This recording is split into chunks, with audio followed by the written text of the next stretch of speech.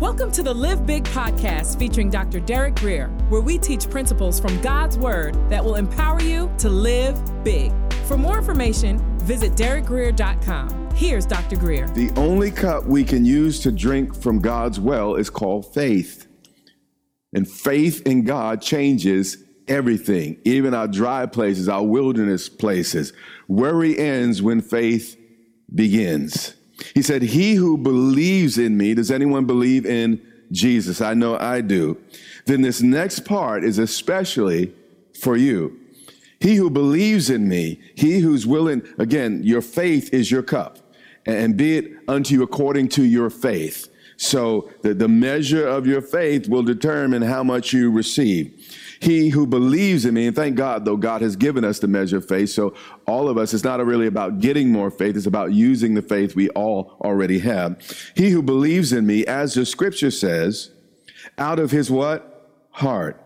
God wants to put a new power source in your heart, in my heart, in everyone's heart that's viewing and listening today.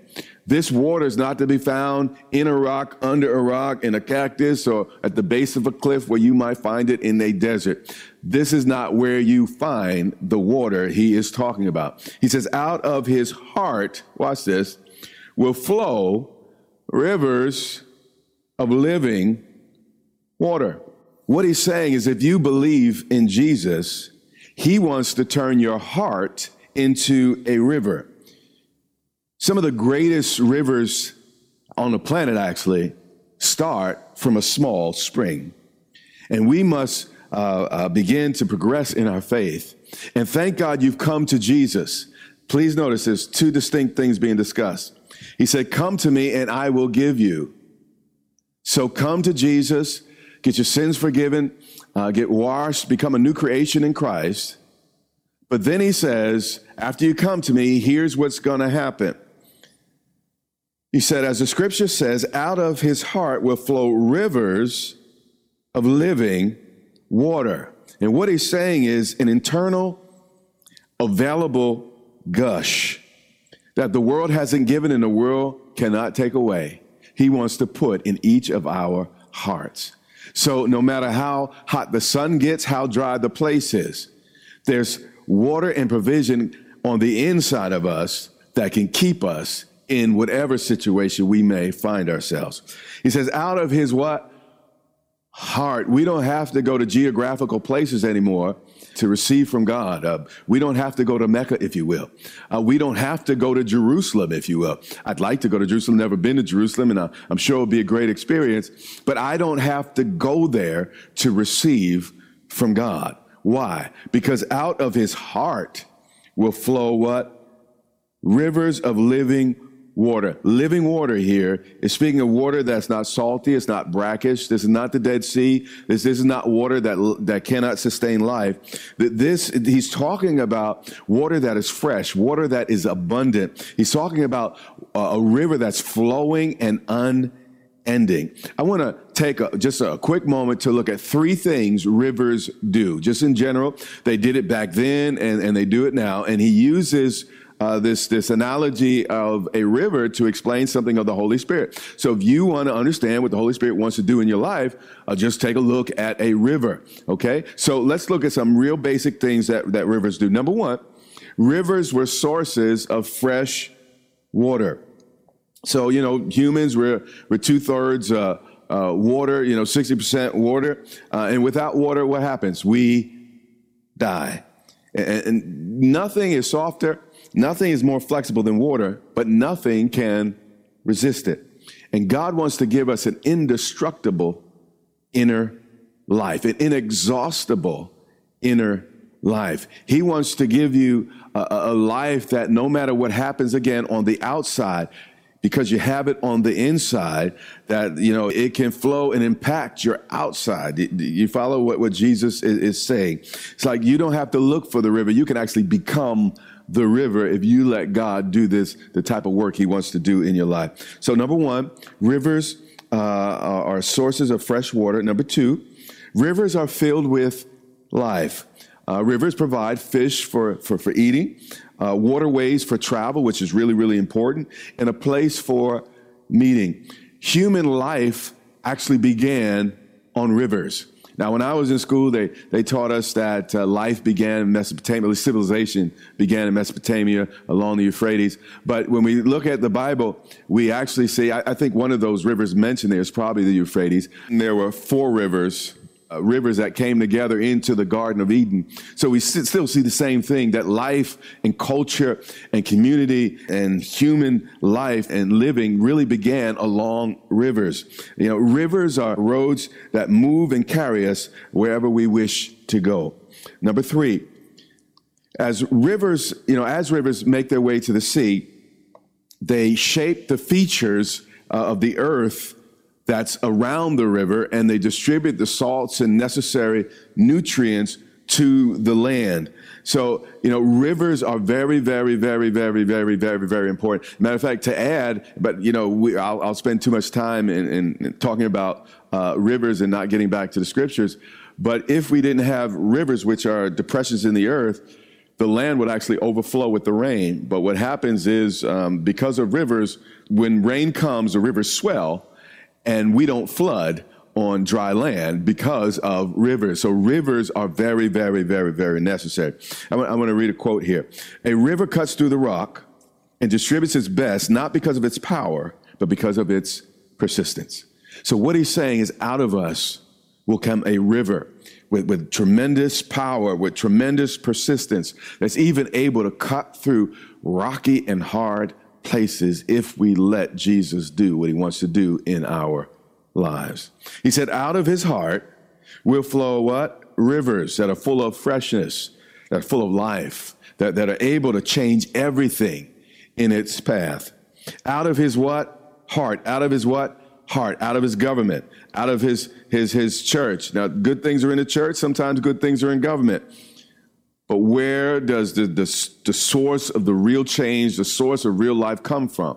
Out of his what? Heart. You say, well, if I had a better marriage, I'd be happy. Out of his heart. The issue is not necessarily your marriage. The issue is your heart. If you're happy on the inside, you could be happy no matter the situation. I could tell you about my week. My week was pretty intense. We're closing on a property. I have a board meeting on Friday.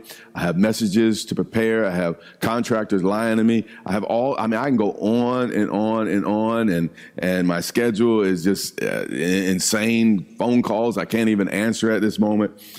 But, in the midst of it, I'm okay. Why? Because out of his heart shall flow.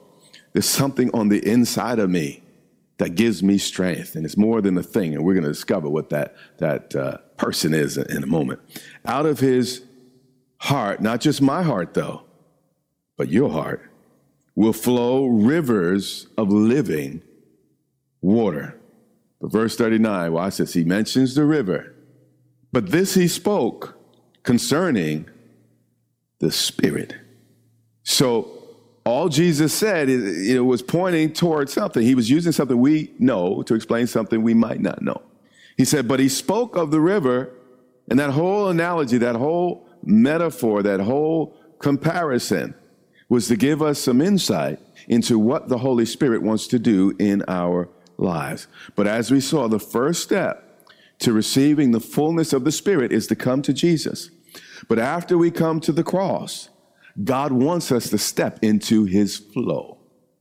Thank God we've come to the well and we've tapped into Jesus who is the well. But there's also a flow. There is also a spirit. And many of us, we're sitting on the side of the river with our swimming trunks on, our bathing suits on, kind of sticking our toes in the water. Every now and then we reach down and splash up a little bit. But God is saying he wants us to get in and launch into the deep. He doesn't just want us on the banks anymore. He's like, step into this river. This is where the action is. This is where the life is. But this river he just used to symbolize the Holy Spirit. He spoke concerning the Spirit. Again, he used the concept. I know I'm repeating myself, but he used the concept everyone understood, everyone knew, to explain the Holy Spirit who everyone needed to know better. So if your relationship with God is only ankle deep, you're only, somewhat engaged, You're not where God wants you yet. God wants us to launch out, as the Bible says, into the deep. One guy told this story, and I want to read. He said, I asked God, why are you taking me through deep waters? He replied, because your enemies can't swim. And the reality is, when you step into the life of the Spirit, you get to a place the devil can't touch you. The devil cannot reach into the Holy Spirit and impact you. And he might impact your body. He might try to impact your circumstances, but he will never touch that sealed spirit on the inside of you. That's very, very, very, very, very important. So if you want to be safe, flow with the Spirit, go with the Spirit, listen to the Holy Spirit. Psalms 46:4, the psalmist says this. He says, there is a river whose streams shall make glad the city of God. Now, shall lets us know that he sees this in the future. And also we know he must see it in the future because Jerusalem has no river. It might have, it has a few little tiny streams, but it has no river. And by the way, Jerusalem is the city of God. But the singer here was awaiting that great day. Actually, Ezekiel talks about it a little bit, when a mighty river would flow from the temple itself. But when we look at our Bibles in the New Testament, we discover that actually we are the temple of the Holy Spirit. And then he's saying, there is a river whose streams shall make what? Glad. Make what? Glad. Notice the purpose of the river was to make glad. Now, like I said, I'm having a really intense week, but under it all, there's still a buoyancy. I'm still okay. I'm still getting it done. Why? Because there is a river whose streams make what? Glad. There's something the world can't give to me, didn't give it to me, that only God gives to me, that keeps my head up in the midst of whatever I might be facing. And there's something God wants to give to you. There's something God's made available to you that if you tap into it, it'll help you keep your head up in the midst of just about any situation possible. He said, there is a river whose streams shall make what? Glad. If you're not happy, if you're depressed, if you're frustrated, what you need to do is abandon yourself and jump into the river. And sometimes when I feel overwhelmed, I say, you know what? Lord, I give this to you. I just trust. I jump into this. Lord, I thank you. You are good. You are faithful. Despite what's happening, Lord, I'm going to celebrate you and I'm just going to flow with you. And it's amazing how, again, he keeps me buoyant. He keeps me afloat as I abandon myself in the river of the living God. One more time. There is a river whose streams shall make glad the city of God. We are the city of God.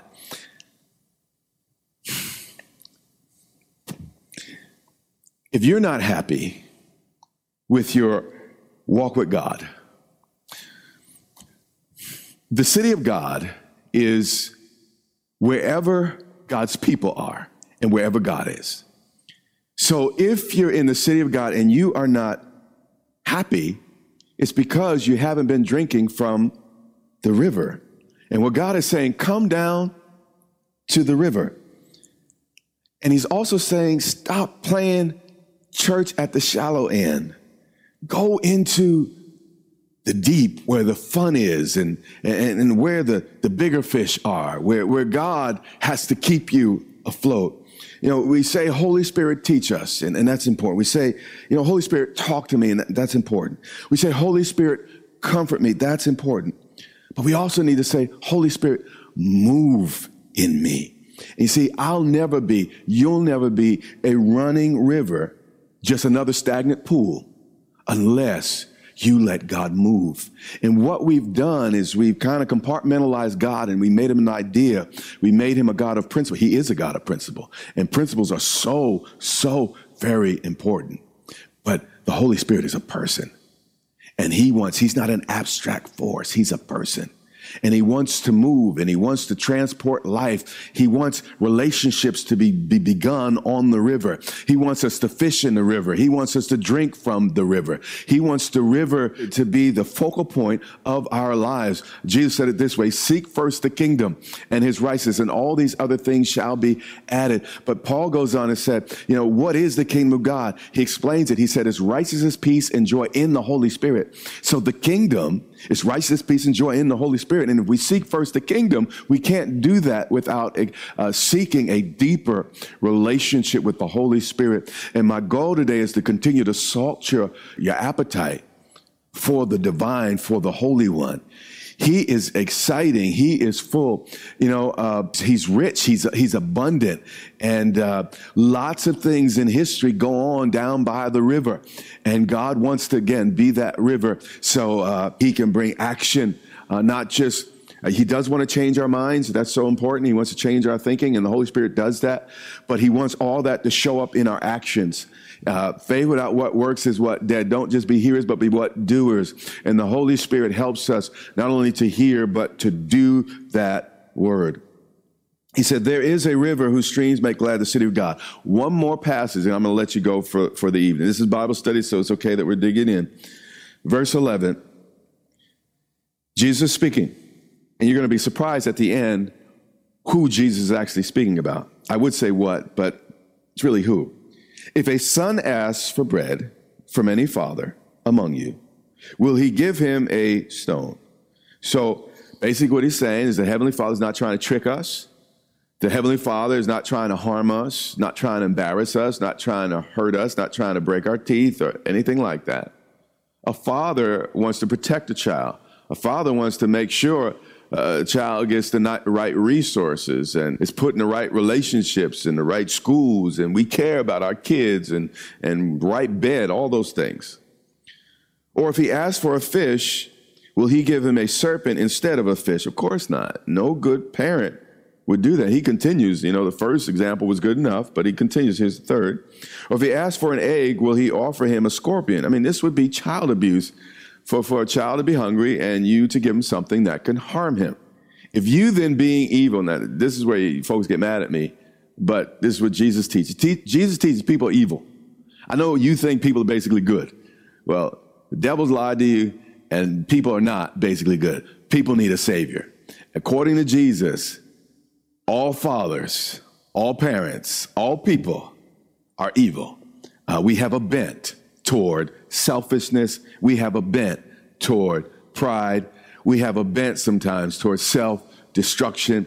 Without God, we are a mess. Now, some of us are better messes than others, but we are still a mess.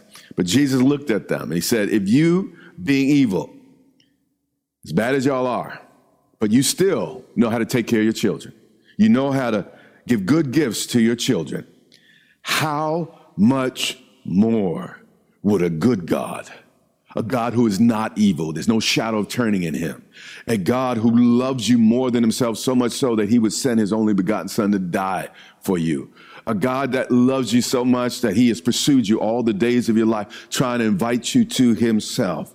How much more? So if you being evil would take care of your children, how much more would the Heavenly Father, who has no evil in him, watch this, give you the Holy Spirit? What is Jesus talking about? He's saying you can't go to God earnestly asking for the Holy Spirit and God not give you exactly what you asked for. God is saying, listen, I give you my very word based on my integrity as a father. If you would reach out to me, if you would ask me for my spirit, I will give you exactly what you asked for. Let's read it again. How much more will your heavenly Father give the Holy Spirit, watch the caveat, to those who ask him? This is a promise. The only reason we don't have more is because we don't ask for more. The only reason you don't have more is because you have not asked for more. And what God is saying is, ask me, ask me. I'm your daddy God. You know there's more to this Christian walk than what you're experiencing. You know there's more to life than the way you're living. The Bible says you have not because you ask not. If you just ask me and trust me to be a good father, I will fill you with my spirit to overflowing. I will have you step into the river and I will keep you safe. But you have to desire. Mark chapter 11, 20 through 24 says, what things soever you desire when you pray. It's important that we want these things. God's not going to just force them on us. It says, what things soever we desire when we pray, believe we receive them and we shall have them. But you got to want it. And if you don't want it, it's like, okay. You'll just keep going to the well. And the well is good. The well will keep you alive. Jesus is, out of him, he said, to the woman at the well that God would create a well, spring it up in her. So, Jesus wants to be the well. But Jesus says, well, stop at the well, but I also want to take you to the river. And that river is deep. That river is wide. That river is full of exciting life. Jesus will be with you in the river. Jesus will take you to the river. But don't stay out of the river. And God is saying, if you want it, if you want more, just open up your heart and your mouth and ask me. Say, God, I see what was said. I don't even care what Bishop said. I don't care about his opinion. I heard what Jesus said. Jesus said, if I ask, because you're a good father, you give it to me. So, Father, I ask for the fullness of your spirit. Fill me to overflowing. Father, I am open to everything the Holy Spirit has for my life. You have been listening to the Live Big podcast with Dr. Derek Grier. For more information, visit DerekGrier.com or follow Dr. Grier on social media.